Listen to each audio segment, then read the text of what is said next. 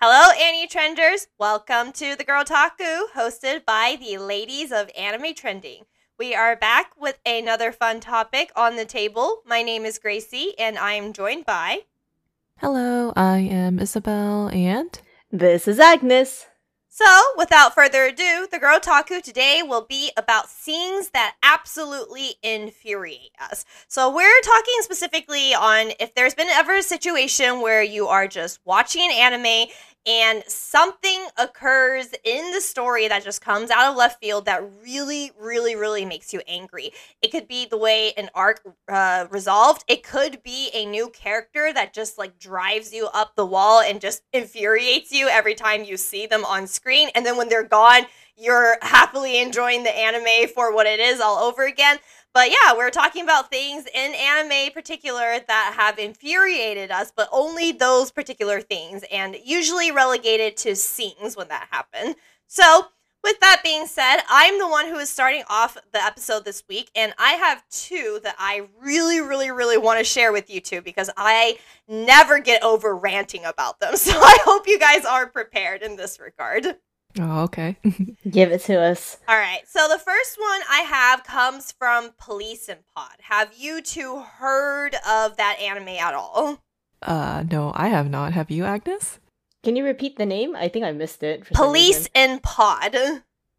I think Nico watched it because I edited his Anibites for it, but I don't know that show. Okay, great. So I'm going to give you guys a quick description first. So I typically wouldn't be really interested in this show in the first place, but the reason why I decided to watch the anime is actually this is based on an award-winning manga. The manga has won quite a bit of accolades for the story. And it is a story of two girls in particular who work in the police force. There's two other guys who are sort of like secondary main characters. They're pretty important, but I feel like they're a little more important than supporting characters, but not quite like actual main protagonists. But those are the four biggest characters, two guys and two girls, and they work in the police. And it's sort of like a slice of life day-to-day activity on what it's like to work there. In particular, the main character, the actual main character of the anime in Police and Pod, she doesn't actually like working as a police at all. She ended up taking the work because of some childhood trauma that was actually kind of funny in that case. But she ended up having to commit to it because once she's decided to go on that route, she couldn't really back off easily and find another career route per se.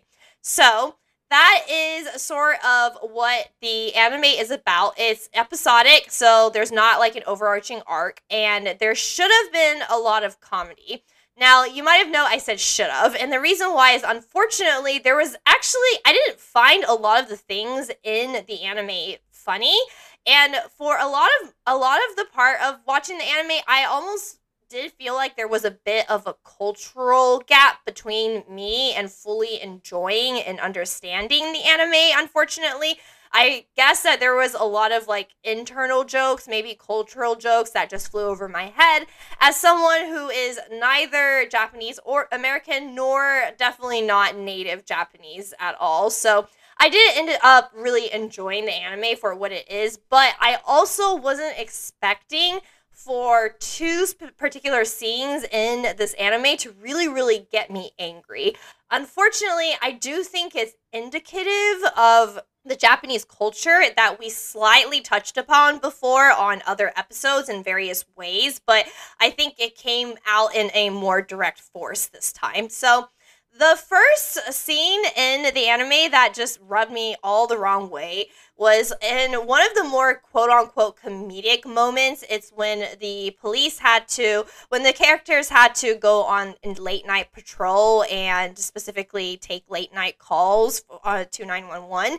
And some of them tend to be kind of ridiculous calls because people are drunk and they're drunk dialing and stuff like that. But one of them in particular was like dialing in over and over again, like swearing preparing to kill himself, but whenever they go and check in on him, he is, just really drunk and making suicide jokes, but doesn't look like he's about to commit suicide anytime soon. So they always end up leaving. But then the final call came from him again, and so they are exasperated and they go and they check on him again, but this time his apartment is completely dark and he locked the door. There was just no way to go in compared to the prior times when he had called drunkenly. They just went right in because he didn't even bother locking the door. And so that's when we realized things might be a little more serious than usual. And one of the police officers, breaks down the window and goes in from there. And they call the ambulance because he did, unfortunately, try to commit suicide. However, it's the resolution scene that occurred afterwards that just really made me angry, because it was like there was this relief, like, they were able to save a life and they did the right thing. Instead of ignoring him for like another drunken episode, they took it seriously and stuff like that. But one officer in particular is like, yeah, now that he's experienced what it's like and is now in the hospital, like, I hope this teaches him to like calm down and take things more seriously. And I was like, hold up. That's a little bit sus. Yeah, and I just thought that was so, what's the right word even? Like, cruel? Is that the right word? I don't think cruel is the right word. Maybe ignorant is what I'm looking for. But I just really didn't like how they thought, like, the writing was just like, now that he's actually experienced what it's like almost dying of his own choice, he'll know not to do it anymore. It's like, no, shouldn't you guys be talking about getting him a therapist, taking him to the hospital to, find a psychologist, like maybe dig a little further as to why he's always drunkenly calling at night, threatening to kill himself. Like, there's so much more going on. They just sort of did a, like, glad that this is over with and, this won't happen anymore. And I'm just like, that is so irresponsible, and it made me so, so angry. But unfortunately, based on what we know of Japanese culture, as well as their overall sort of, tendency to turn away from the idea of mental health and therapy and stuff like that, it also doesn't surprise me that that could have been 100% realistic depiction of how the police officers would have reacted if they saved someone from committing suicide. So that was one scene in the show that really got me angry. The second one also has to do with some critiques that we've talked about and discussed of happening in Japan. But one of the episodes that was a little more serious dealt with the fact that a high school girl got sexually harassed and unfortunately groped on the public train. And so she is reporting it, and her mom is there to help her. And the police officers are taking it seriously and stuff like that. But one scene in particular, one of the police officers, he lacks tact is the thing. So he takes his job very seriously and he always completes his job, but he doesn't really know how to go about more sensitive topics with a delicate touch. And so he's looking at a list of questions that he has to ask and get answers from. And he legit straight up was just like, oh, what type of underwear were you wearing? And yeah. I heard that reaction. Yeah, so you can understand. Oh, God. And when I saw that scene, I was like, forget tact. Why does he even need to know this? Like, why is that in any shape or form relevant information for the police to have?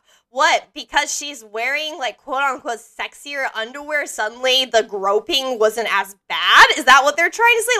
Like, why in any shape or form is that information ever relevant to the actual situation?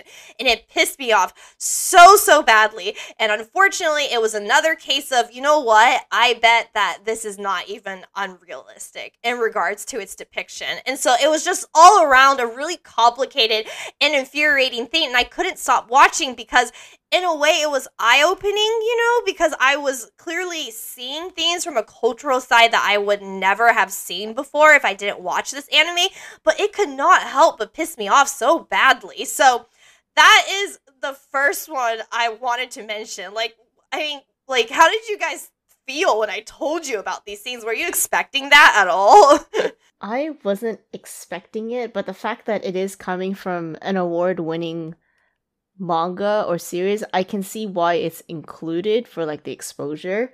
But as a show that seemed like it was advertised for comedy, that is rather jarring to be part of in the series. Yeah, exactly. And it was just and like that's what I was saying, like the part where he was like, "Oh, what kind of underwear were you wearing?" And like that was meant to be a comedic moment of this character not knowing tact. And I'm just like, "Forget tact. That is never okay to ask." I don't know if like the comedy in the show is actually not translated properly. Like maybe in the original manga adaptation, which is why it was award winning, was that it was a matter that they took very seriously, and maybe it was like part of the list of comments that they were supposed to read, and maybe the character he actually read it, and then he was like taken aside by his superior, and he's like, you do realize like there is like repercussions for reading that part too, and it would be like a debate sort of thing. But maybe for the anime's purposes, because anime is supposed to be quote unquote lighthearted, the producers don't want to touch that kind of stuff. They instead decide to make it comedic just to lighten the mood. But even then, that's pretty tactless. It's very distasteful. Yeah, exactly. Anyway, so Isabel, did you wanted to say something? I don't know. No, yeah, it just sounds so like the character, the way that, that line and also the other scene just seems like some of the things are very dismissive and then just insensitive to like what's going on. So I don't know. I don't know what it looks like, in person, but just hearing about it, that would also probably make me mad. Ugh, yeah, exactly. So anyway, what I can say is Police and Pod was definitely an experience, without question, but definitely not a pleasant one at the end of the day. So, moving on to my second one. My second one is from Higehiro, but it's not going to be for reasons that you guys are probably expecting as to why I picked that one. So, do you guys remember Higehiro? That's my first question. Only the title. I never watched it. Okay, what about you, Isabel? Yeah, I only watched a little bit about it, so I think I stopped it for obvious reasons. Or maybe you want to go over the obvious reasons first. Maybe. Okay. So basically the show is about a full-time employee, and he gets rejected by someone that he had a crush on at his work. And then when he walks home tipsy, he sees a teenage girl who is homeless and just literally sitting out there on the street. So because he doesn't feel good about the fact that she was just sitting there, he decides to bring her home. But because he was drunk, she totally thought that he was going to, she would get shelter in exchange for sex, is essentially what it is, because she is a runaway teenager. And unfortunately, this isn't an uncommon thing. Runaway teenagers, it's hard for them, to say the least. And so that's what and because of how she had been treated this entire time, that's what she was expecting. But surprisingly, he literally just brought her back because he just didn't think it was safe for her to be out there. But he was so drunk that he wasn't able to properly convey that to her and wasn't asking for anything in return at all. And he just went to bed. And then the next day he finds out, he's just like, he was like, what was I thinking? Obviously I wasn't thinking because I was drunk. But then she is just incredibly shocked that he really wants nothing from her. And so she asked if, she could stay in exchange for something. And because she kept on insisting that she exchanges something for allowing her to stay at his place, he finally said, like, fine, like, just act as my live-in maid then, and like cook for me if that's what you really, really want. But I'm just saying, it doesn't bother me at all. Like, just let me know when you're ready for me to call your parents or buy you a ticket to go home, because I don't want you to stay here permanently. So that's the premise of Higehiro. Obviously, it immediately had a lot of controversy because people were like, this is an age gap. This is an age gap romance. And age gap romances, we've talked about its problems already, actually, in an actual age gap romance episode. But I decided to check it out because I actually thought the first episode portrayed the main character pretty well, in the fact that he might have been quite drunk, but he still wasn't going to stoop as low as to clearly see a very, not endangered, but a very sensitive and not in a good place teenage girl and take advantage of that fact because he pities her or whatever. Throughout the series, he actually was took a pretty big mentor for him, and there were elements of the series I liked a lot. His senpai, who he has a crush on, she ended up really bonding with the teenage girl because she realized that something traumatic must have really happened for her to run away from home just like that. But then she's like, this is very dangerous for you, because it's not just dangerous for you, it's dangerous for him. If he ever gets found out, they could accuse him of kidnapping. And then obviously the other thing is that you are lucky that it was him who found you. Who knows, it could have been another drunk person, what they could have done to you and stuff like that. Like, you really need to go home. And so a lot of the mystery and sort of the plot was revolved around the fact, like, why isn't she going home? Why did she end up running away?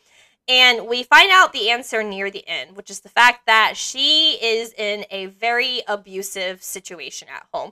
Her family is quite rich. However, her mom and her dad are divorced. And in particular, her mom had gotten pregnant with her and purposefully wanted to keep her in hopes that having this new baby will save her marriage. Well, it did not. And that is very real to real life. There are people who have absolutely tried to use babies to save their marriages and have it go absolutely downhill. So because of that, her mom was like, I wasted, giving birth to this child, and is very neglectful and abusive towards her. And so the only family member who really looks after her is her older brother, who is a lot older than her on top of that, and, has his own life responsibilities because he's already a working adult. And so something in school happened, and it was very traumatizing, but instead of comforting her about it, the mom instead berated her for even being involved with such quote-unquote annoying drama that causes like problems to her reputation and her work. And that finally set like the main character's like anger off, and she ran away from home. And that's why she ran away from home. So a big question is, if she is going back home, how in the world is she going to reconcile with her mom when her mom was really that terrible? And even her older brother was just like, yeah, like, I'm not going to try to make excuses for my mom. Like, I know she's not in a good place, to say the least, either, but, she's doing stuff that is very harmful to my younger sister, mentally wise. And so they go back and they confront the mom, but I swear to God, the resolution was literally them, as in the main character, the older brother, and Sayu, who's the girl, the teenage girl, bowing their heads to the abusive mom on the ground, begging her to take over her mother role a little more seriously and just be a mother to Sayu until Sayu is independent and 18 years old. Oh my God, I cannot describe to you how much that resolution pissed me off so badly. Because it's like, why in the world would this story ever write the fact of the victims apologizing to the literal abuser? They don't have anything to apologize for. Especially Sayu, who is a teenage girl. She needs guidance more than anyone else. And she has to apologize to a woman who has not only been neglectful, but emotionally and physically abusive to her. Like, it's ridiculous. And specifically, and I do mean it when I say she's physically abusive. Like, the first thing that her mom did when they reunited was her mom slapped her across the face. And that was how they resolved this whole conflict. Them begging the mom to have it in her heart to be a better mother for a few more years until Sayu becomes 18 and she goes off on her own. The end. Oh my gosh. I hear people laughing. I'm sorry. I'm just really passionate about it, and it still makes me angry. Like, do you understand why it makes me angry? Am I just unreasonable here or something? No, I understand why you're angry. I'm just more confused. How did the two characters, Higehiro, right? That's the main male character. The main character, I think his name is Yoshida, actually. Yoshida. How Yoshida and the older brother come to a consensus that they need to beg forgiveness from the mom. Like, I don't understand the logic behind that. I know! Because there's a lot of Japanese stories about siblings who run away from home. And oftentimes the oldest sibling like ends up taking care of the younger siblings. Like that is a very plausible thing. And or vice versa, or like Sayu trying to find like another group to hang out with or like crash at, you know. So I'm kind of a bit curious as to what made them come to the consensus to relinquish her back to her mother and kind of like wipe their hands clean of the situation. It seems a bit callous. I know. I just don't understand the logic. I don't like, and I think what upsetted me most of all is I'm like, did the author really think that this was the right solution? Because here's the issue: is the writer clearly had written elements in there that are genuinely nuanced and good points. For example, when Yoshida Senpai bonded with Sayu and talked about how it's really dangerous for her to run away as a teenage girl, the stuff that she said of like things that could happen to her are very, very real, and unfortunately things that have happened to runaway teenage girls specifically. So it's not that the author is unaware of certain very hard topics, but the fact that they, I don't know the gender, the fact that they really thought the resolution to a girl who ran away from a physically and emotionally abusive situation is to hope for the best that the abuser would actually have it in her heart and be a good parent now is insane. And I also think it's really dangerous, you know, because we've talked about this before, but stories affect people who watch, and I'm just like, this is so careless. On top of that, like, you should never expect an abusive parent to just get better without any question. Like, people who are like that usually need a lot of professional help, and you sure as heck bet that mom is not getting professional help for her problems. So, like, I'm like, realistically what's going to happen is that she probably will get better for like a few more months, and then she'll just go right back to her abusive ways in the way that a lot of abusive people are. And so, yeah. That's the part that actually pissed me off in Higehiro, funnily enough. Not the whole sticky situation of the grown-up meeting a teenage girl, and it seems like there might be a romance between them. No, like, that part ended up being really small compared to this resolution that just, like, oh my gosh, just blows my head up. I just explode in anger every single time. So, yeah. I wonder if it's possibly like a cultural thing, like, you know how most people, at least in Japan, are mostly not confrontational, and so I'm thinking that may be the reason why the author went that way for it. Although after watching the whole series, you would think it would end in something confrontational. Then, you know, at least something would be resolved, or the mother might have learned something. But it sounds like she didn't at all. It's just kind of like, oh, okay, sure, type of thing. But yeah, that's what I was just thinking as you told us about that. Mm-hmm. Yeah, you're right in that sense, because like even like child protection I cannot speak. Child protection services in Japan is not known to be that great. Neither foster homes in Japan. So with no other outlet to take her somewhere safe, like legally, I guess that's the best that the author could come up with. That's my only logic to this insane scenario that I don't even think has but her logic in the first brother place. is literally independent. He could take her in. Oh. Well, there's the other thing of like siblings also other siblings who don't want any of that, so they just wipe their hands clean. So there are some people like that.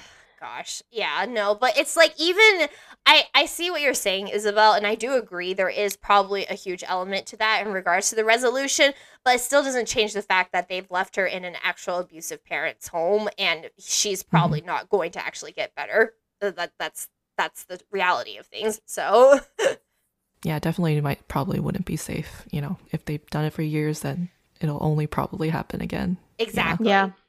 Ugh. Okay. So those are my two scenes that absolutely infuriated me, and you can tell that I was indeed very, very infuriated. So I am now passing the baton to you, Isabel. You know, Isabel, I haven't really seen you angry before, so I'm like very ready for this topic. Which scenes have you seen in anime that like just infuriated you when you were watching it and, you know, enjoying it or just taking it as it is? Yeah, like listening to yours, I'm like, my scenes are a little bit like completely different. I feel like they're more like comedic in a Me way. too. Okay, you too. Okay, well, I can't wait. Yeah, to mine's hear a bit yours. on the lighter side. I'm just overly emotional. So No, I mean, you point out good societal topics that don't get covered a lot in anime and manga very well, and it's not as nuanced, versus us, we're just kind of like, yeah, surface level's okay. Mine is definitely very surface level. Okay. All right. Yeah, but yeah, that's mine. My first one's actually with Romantic Killer. Just the first Wow, two you actually episodes. watched it. I did watch it, but I have not continued watching it. Oh, that's gosh. not Okay, tell us good. the juicy details. Honestly, I don't know. I probably will end up trying to watch it just because I've seen so many reviews on it and people really like it, which I can totally see. Like it's a funny concept, and like everything you think will go one way will not turn that way, or just like the most cheesiest things will appear.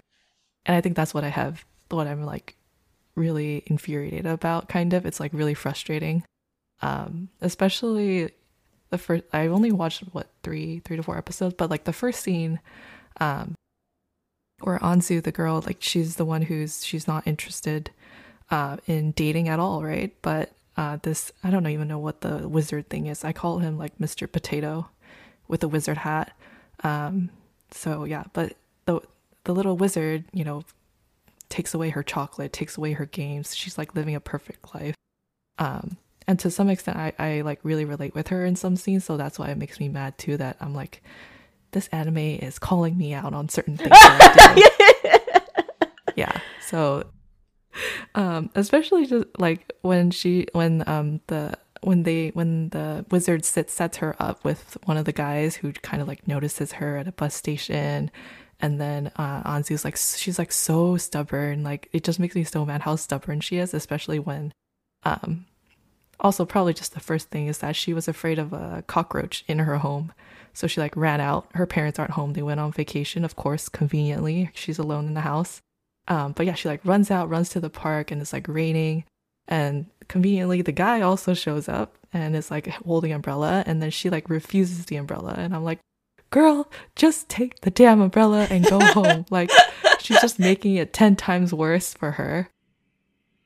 And so yeah, so then it leads to something like him staying over at her place. And I think all this situations, like, there's too many coincidences that happen, all because of the wizard. And as you can tell, I don't like the wizard either, but we gotta make the situation happen. So yeah, and then I think what's the other thing that is just like, I think it was also kind of slow in a sense, because it felt like the characters weren't really moving around too much, like other than like, it was like a lot of situations like all in one place at her home. I think that's what really got to me.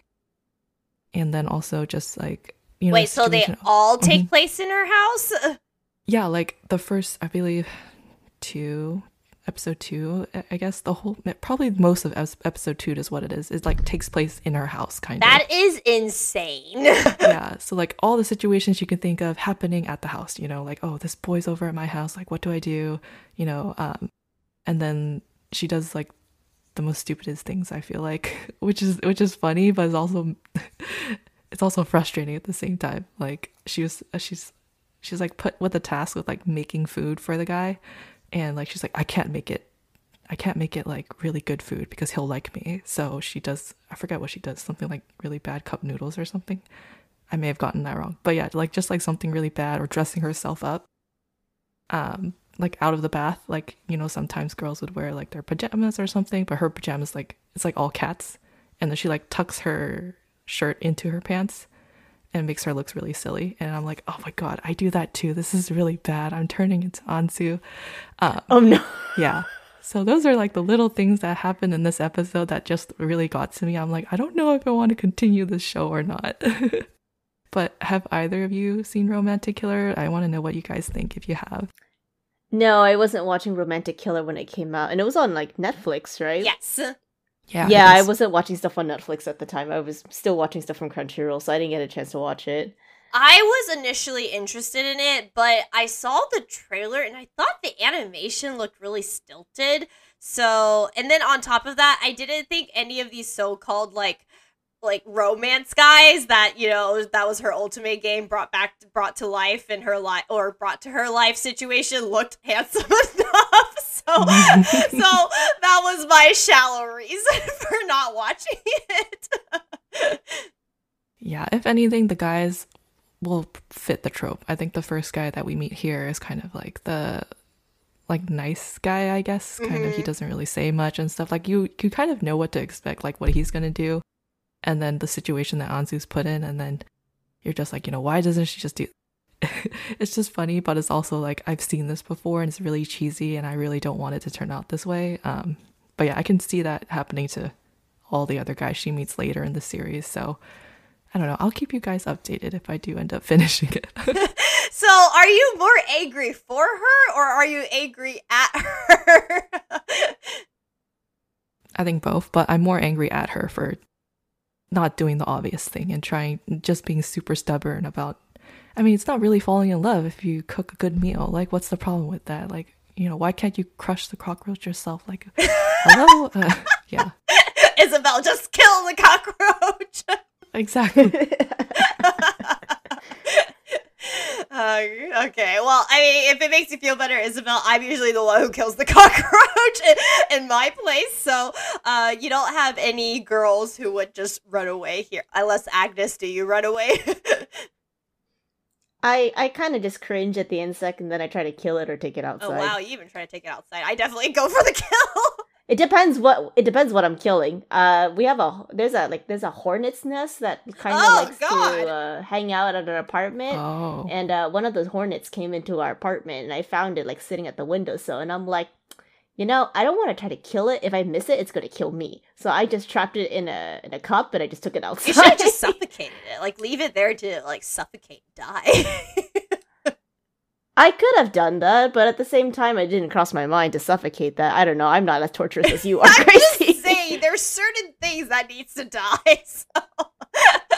I'd rather have it be an instant death than a slow, painful death. It's fine. Insects don't really feel pain anyway. Yeah, but they're dangerous. I don't want that to kill me if it comes out. That's fair, actually.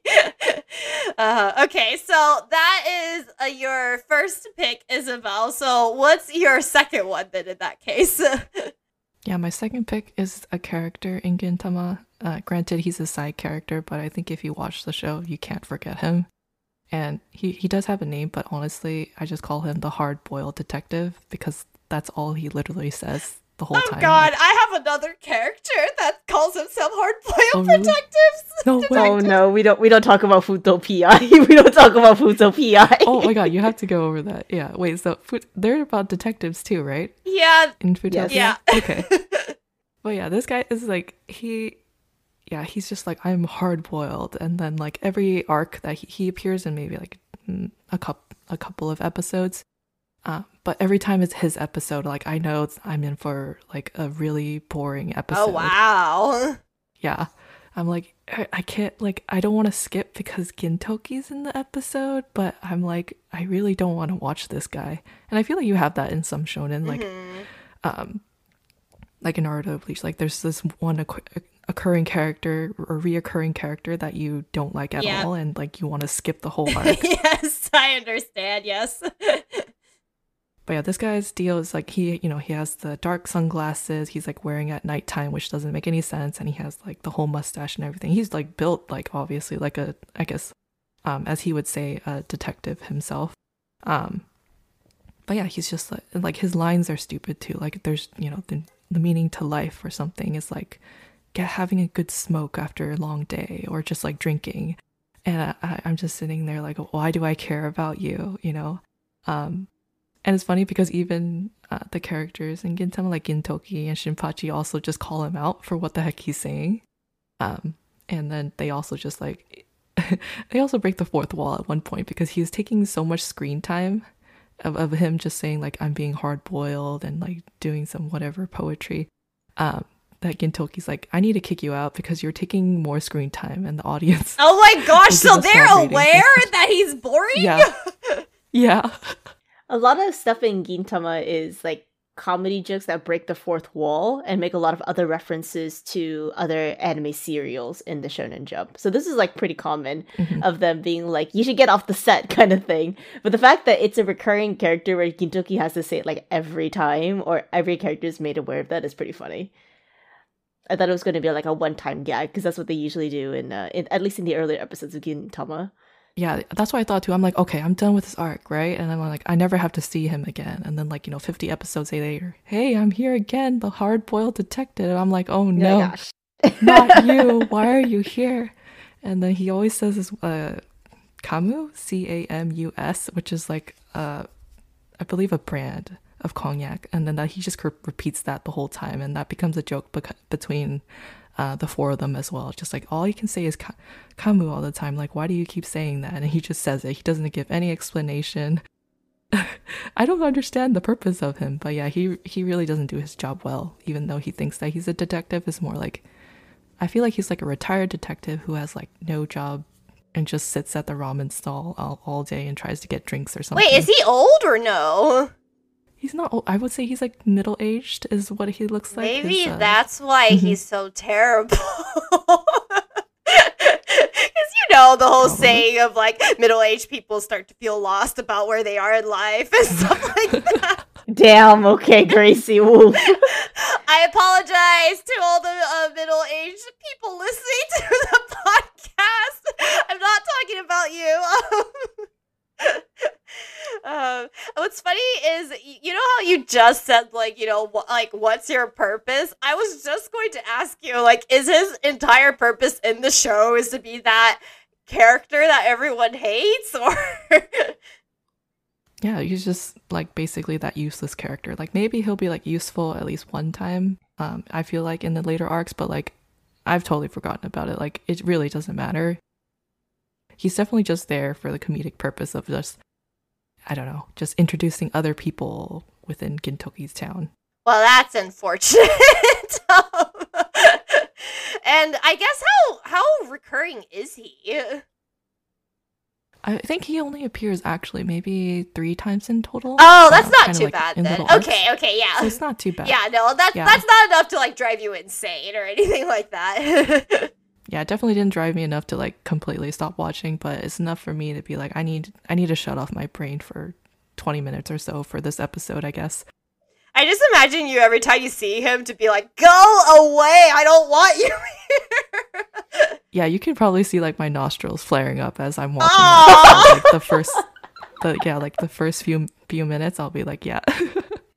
Oh man, that's so funny. And I think it's funny. So apparently, hard-boiled detective is a phrase. It's not like a thing to go with one particular character. Oh. Well, I thought, okay, so the hard-boiled detective I was thinking of that Agnes knows about is from Futo PI, which is an adaptation of a manga that is a sequel to the Kamen Rider W show, and so, which is live action, if anyone followed that train of thought. But basically, the main character in there, he calls himself a hard-boiled detective, and I thought it was just like a him thing, So the second you said that this character also calls himself a hard-boiled detective, I'm like, this must be a phrase, or else like I don't think it's a common enough like words to put together, I guess, to describe oneself, unless you guys know better.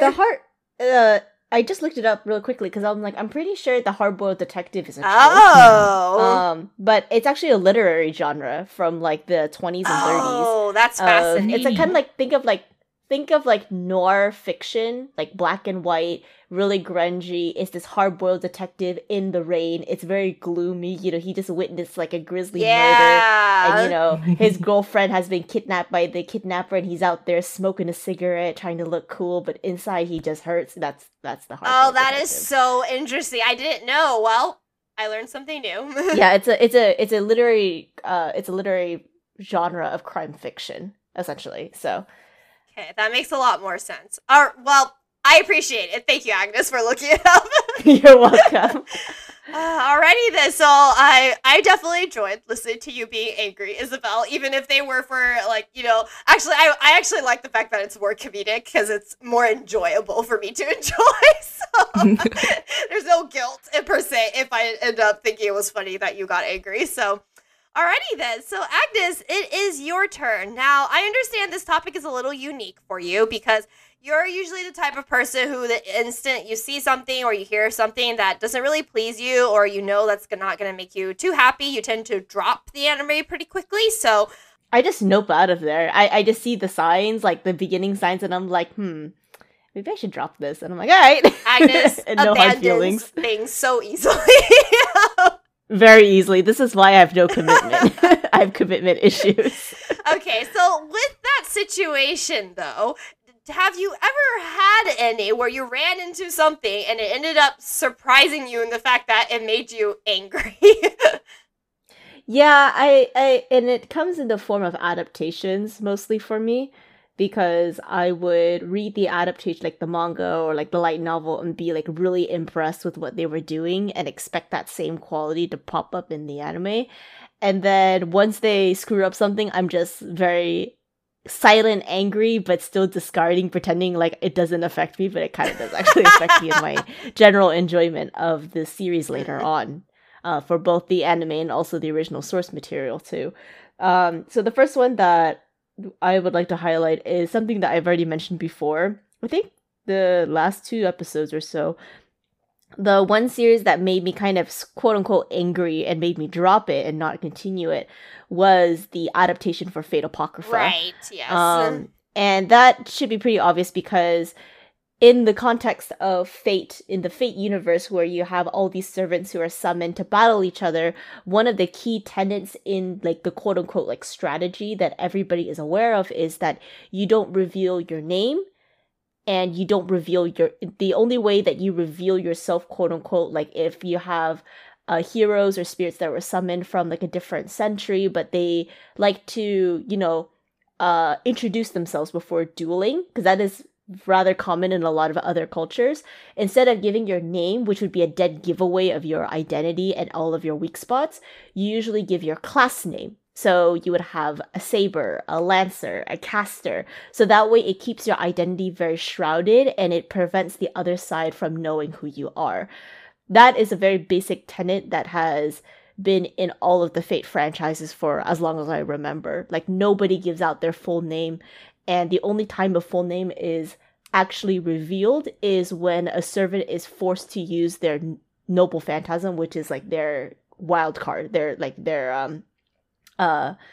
ace in the hole, their only weapon that will like ensure like complete utter destruction and they would win the fight kind of thing. So that's why it's very important in the Fate universe that they keep it a secret. When I was reading Fate Apocrypha, I was like, okay, I talked in a previous podcast where it's like, the light novel could do no wrong. It's basically read out like an anime. But in addition to that, there was one particular fight scene that really threw off the rails of me because of all the Fate tenets that they usually adhere to in each of the series, was the fight between Lancer of Red and Saber of Black, because there are 2 factions. There's a red and a black faction. Their names, for the sake of this podcast, the Lancer is Karna from Hindu mythology, and Saber is Siegfried from European mythology. And when they meet in the original light novel, they don't quite introduce themselves, but they instinctively know that they are Lancer and Saber with the way that they see the weapons that they're holding, and they acknowledge that, and then they begin their fight.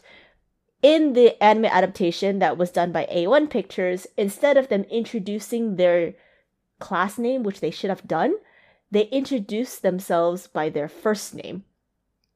And that really threw me for a loop, because I'm like, this is not lore compliant. How are they going to fix this? Like, this makes no sense whatsoever. And I was so pissed off by that one fight, that one interaction, that I completely dropped the series after. Wow, that was it. Oh, wow. Yeah, that was like absolutely it, because I'm like, I'm open for other studios to animate the Fate franchise. Like, don't get me wrong. Like, sometimes even I'm a little bit tired of seeing the typical ufotable tricks that they use for all their lighting, their fancy camera work. At one point, I get kind of tired of all that movement and that animation, that I'm like, okay, I don't mind if it goes to the hands of the other studios, but they deliberately kind of f***ed up that script. And I was like, it's literally in the light novel. It's literally the core tenets of the Fate universe. Like, what did you do wrong? And so that simple fact just made me just drop the series as a whole. And I'm glad that I did, because I know the Fate Apocrypha franchise, or at least the anime series, got a lot of afterwards too. So I'm like, well, I'm glad I dropped it very early on. Did you like feel it building inside? Like already you're like, I feel like a... No, it caught me like completely out of the blue. That's the thing, is that it was in the it was paced correctly at the beginning of that fight, like before when all the tension when they meet up, because they don't really talk, you know, they just see each other and they like basically approach each other and get ready for a fight. But the moment they just said their names, I was just completely whiplash, and I'm like, are these directors and producers out of their minds? Did the scriptwriters not even read the lore? Because there's a lot of stuff in there that would not make a lot of fans happy, and so that's when I dropped the series. Okay, I thought it was like already you had like a deep feeling where it's like... No, that's the thing, is that most of the times when I'm watching anime, that there are telltale signs in like the animation quality or kind of like the buildup of the story of where it's going to go, that you're kind of like, okay, I can sense this is going to end very badly, so I'm going to dip. But for these series that I'm mentioning for this podcast, they completely took me out of the blue because it wasn't what I expected. And it really dashed a lot of my disappointment. That's just so fascinating how this one thing was like, I'm done. Like, I'm never touching it again, sort of thing. I just thought it was just very careless for them to do that in a script. And for that to go into that, for that to be greenlit into production, because like, we already talked about how Fate is already very confusing. Like, don't make it any more confusing than it already is. Don't mess up the continuum. It's like, okay, you already made all these rules, which are confusing as heck, but they are set rules, and I have learned it, and now you're saying the rules aren't rules? And so... Yeah, I guess it's like, it's so arbitrary, right? Because I'm just like, oh god, help me. Like, I'm currently playing the visual novel that was also written by Nasu. It's within the same sort of connected universe as the Fate universe. It's called Witch of the Holy Night. I'm playing it on my Switch, the visual novel. And they have set rules that I recognize from other Fate franchises. And I'm like, ah, yes, this is Nasu's work. Whatever he says here is also replicable in other franchises, and everybody follows it. It's the golden rule, right? Everyone follows it and make sure they don't f up the story that way. Otherwise, you're really thrown into a weird loop. Like how like DC and Marvel, they like completely split and go their own ways, and you're just like, what's canon anymore? Oh, we don't talk about the mess that Marvel has become. Exactly, right? Like, there's so many, like, rules and, like, backstories and so much things that are retcon, but in Fate, it's like, you have these arbitrary rules. They are weird. They don't make sense, but at least that's the one thing that keeps consistent in all of these series. Oh, poor Agnes. Isabel, would you drop something just from this alone? I'm so curious to hear, because you already know that it takes a lot for me to drop if I ever drop, which I sometimes should, but I don't. So I'm curious to hear someone who has dropped, you know, like, would this make you drop? Yeah, I don't think I probably wouldn't make me drop, but I would probably be angry after, because it sounds like after this one change, it may affect the rest of the story or like the rest of the fights. Right now, they have to, I guess, introduce themselves, unless they do something dumb like, we're not going to introduce ourselves and we're going to make you confused.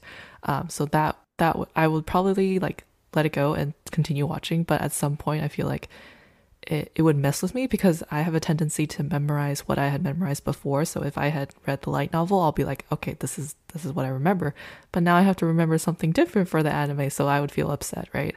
It's not the adaptation I wanted. Yeah, I hate it when it like it's like not the same or something, or it doesn't match, and I have to memorize different things. It just makes it worse.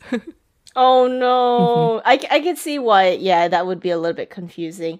Yeah, I think just mine is just like, don't mess it up. That's just my core tenet of it, because the way that I remember how the light novel ends with that interaction is that Siegfried actually dies, but not from the fight with Karna.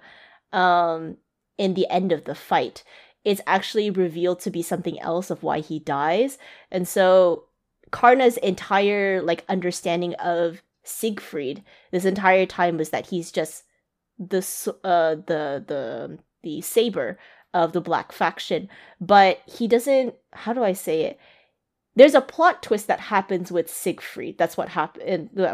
And then when Siegfried, quote unquote, comes back, Lancer's like very surprised. So the whole like name exchange thing is kind of weirdly out of whack if they actually introduce each other by their first names rather than their actual class names. It's relevant. It's actually relevant to the plot. So damn, that's why I was, like, he really looks thrown good off, too. though. I just saw a Google image. he looks very good. He was actually my 4-star saber for like the longest time when I was playing FGO. So I do have a little bit of an attachment to him as well. He's a hunk of a man. That's what I'll say. Gracie's thirsty tonight. Hunk of a man. Yeah, me too. I understand, girl. There's a lot of very nice character designs from Fate Apocrypha.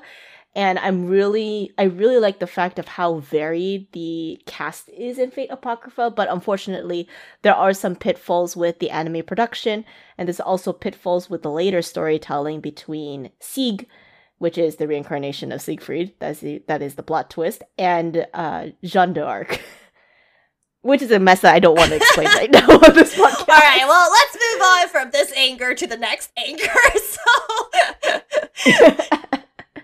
So the next anger might come as a very big surprise because I typically don't like to talk about shoujo because I read a lot of shoujo when I was growing up. You know, in my teens, you're just like doki doki with like the main male lead and all these misunderstandings. But at some point, like I've become so jaded with shoujo that I don't like to refer to them anymore. But I think there was one shoujo that kind of infuriated me or made me kind of angry that I dropped it right away. And it's within the same realm as Fate Apocrypha, where it was something that was completely out of the blue. I wasn't expecting it, and it kind of just ruined my overall enjoyment of the series. However, I do realize why they did that in the series later on, but at the time I was just unjustified anger. I was very angry. And the series would be the official Japanese title is Sore wa demo sekai wa utsukushi, or The World is Still Beautiful. Okay, I need to look it up. Please hold. Oh, I like that one. You do? Okay, I really like it. Okay. Yeah, I love the manga. We're reading it, and I actually read the last couple chapters this morning to kind of like catch up on it. But the reason why I didn't like the anime adaptation for The World is Still Beautiful was the fact that the main character, Nikke, has the ability to sing. And when she sings, she can summon rain clouds. She is the daughter of a duke of a very, very small provincial dukedom. And she basically offers herself to become the bride of the overarching and imperial sun king that threatens to basically destroy her kingdom. Hang on. So she decides to marry herself off. Why is she kissing a boy? Like she... Hold on, there's a backstory. There's the backstory for that. So it turns out that Nikke didn't realize, but her fiancé, or the person that she is to be betrothed to, is actually only 14 years old. He's a child king who became the Sun King by having a lot of tyrannical laws put into place. And so this first like half of The World is Still Beautiful is actually pretty good. They're only separated by 2 years of age, Gracie. Why does she look so much older? She's 16, he's 14. She's 16, he's 14. So like it's like slightly sketched at one point, but then you realize the age gap, you're like... Well, also girls develop earlier. That's another thing, so yeah. Yeah, exactly. And it's funnier because it's the entire story of The World is Still Beautiful is her, Nikke, trying to kind of be a better wife or be like on better terms with her husband, Livius. All in the while trying to balance a lot of the world politics that are going on in the world. And obviously, because it's a shoujo manga, there are other princes from other countries that are more age appropriate that are willing to court Nikke, and Livius has to, like fend them off, right? So it's a very typical shoujo plot. But the one thing that I didn't like about the anime was that because Nikke has the ability to sing and it summons rain clouds in the very arid sun country, you're expecting when you're watching the anime to hear, nice music, right? You're expecting to hear nice songs, or you're expecting to hear maybe something a little bit more folklore-like, a little bit more mystical, or a little bit more rustic, because Nikke does come from what they consider as like a backwaters like dukedom. And the people that she grew up with are kind of like natives in that area too. So it's not like refined Western singing or whatever, but you would consider something like a little bit more, I don't know, Celtic, or a little bit more something like closer to nature, a bit druidic like, And when I was watching the anime, I was expecting that. But instead of her singing something like a little bit more mystical, she starts singing the opening theme song of the anime, which is a super... like poppy, piped up pop music. Okay. Yeah. And so that like completely threw me off. I was like, what the is going on? And I was like, I think I was watching it when I was like maybe 15 or 16. And back then I was a little bit more impulsive too. And so I tried to will myself to continue watching the series because I was like, oh, maybe it's like a one-off type of thing where like, you know, they only have it for that one insert episode. Maybe they'll put some effort and have other songs for, you know, other episodes. It's just the opening theme song every single time. She sings the opening theme song, and I was like, what in the world is this production quality? And then I dropped the anime. I was so pissed I dropped it. Can you imagine if, like, I'm trying to think of, like, a music anime we would all know. Like, if you're imagining somebody singing, like, if you had a character in Ouran High School Host Club who sings songs, you know, they're in this elite boarding school of wealthy young men and young women, but every time they open their mouth to sing "Kiss, kiss, fall in love," you're like, well, no, you know what I was thinking? Imagine your boy Komi, like Eiko just sings the same song like over and over. Yeah, see, that was like the biggest thing I was so afraid of while watching your boy Koming was that Eiko would sing the song, but thankfully she doesn't. And there is some variety to the songs that they sing in that show, so I was like very relieved. I was like, okay, this is not too bad to the experience that I had. But I do understand as an adult and after separating myself from that series that, you know, production values back then for anime was difficult. You know, you can't kind of like wrestle up a lot of A-list voice actors and have them sing at the same time. That's like idol level tier type of stuff, like from Utapri and stuff like that, right? And at the same time, it's also really hard to kind of contract independent artists into your anime and sing insert songs as well. So it's a mixed there's a lot of mixed feelings in this production now that I revisited it and remembered how angry I was at it. But at the same time, I feel like my anger was also slightly justified that I ended up dropping the series. And unfortunately, it never came out with a season 2. I just keep thinking about how you've, like, built it up in your head. Like, it's gonna be this wonderful, mystical, Celtic song. A song that just differentiates itself so much and stuff like that. And then it's, like, pop song. It's so... Yeah, it's just so jarring. You know, this is a shoujo that is set in like some medieval time. You know, you have countries and kingdoms, foreign princes, and you have this like country bumpkin girl who comes from the middle of nowhere but sings like a mystical song about water. And she is actually prophesized to be, you know, someone who has greater magic potential to sing and summon this rain. So you have that expectation of what coming into the anime too, but it wasn't there. Yeah, I can see that. I don't know. As an anime watcher, I was like, I mean, I watched it when I was very young too, so I think I was more enamored with like the shoujo romance part of it. Okay. But like, yeah, I think it was called like Tender Rain. It felt like, I think it sounds like an ending song that you kind of forget. But yeah, it's repeated every time, and then here come the clouds. I think the only thing I if I remember correctly, that I was kind of a little annoyed. I'm like, okay, the rain is here. Can we, like, you know, are we done singing yet? Can we move on with the story? She sings the full, like, the opening, and you're just like, God help. Yeah, it's like a longer version. Like, we don't need that much. Like, oh, is it like the full, right? Like, 3-minute version as well? Close. I think it might have been like 2 minutes or like 2 minutes and a half, but it was long. Yeah, because like in the manga, when you're reading the manga, she sings, right? She sings a couple notes, so like you see that in the panels of her singing, and then eventually the rain clouds come. Yeah, so I was just like, you know, even a small like jaunty tune was fine too, but not the opening theme song. That totally broke my immersion straight out the gate. It's definitely a calming song. I can see it bringing in some rain, but yeah. It's not fit for the times, though. That's my argument. This is just so funny. I didn't watch it, obviously, so I was in high school hell, so I couldn't have watched it at the time, but I think this whole story is very funny and amusing. I'll show you a clip of it eventually, Gracie, because it's a very interesting watch. Alrighty then, so I think this sums up our episode for this week in regards to scenes that infuriates. Thank you everyone for listening. I hope you enjoyed us rant about the stuff that made us so angry when we watched these anime, and I'm sure that you guys also have anime scenes or moments or characters that have just like really gotten you angry, so please feel free to share that with us at Girltaku_AT for Twitter. We don't have anything else, unfortunately, so that's the only way you can communicate with us. But we would love love to hear your thoughts and opinions for that matter as well. And yeah, I hope you'll still be here next time when we are back with another fun topic. Bye, everyone. Bye. Bye-bye.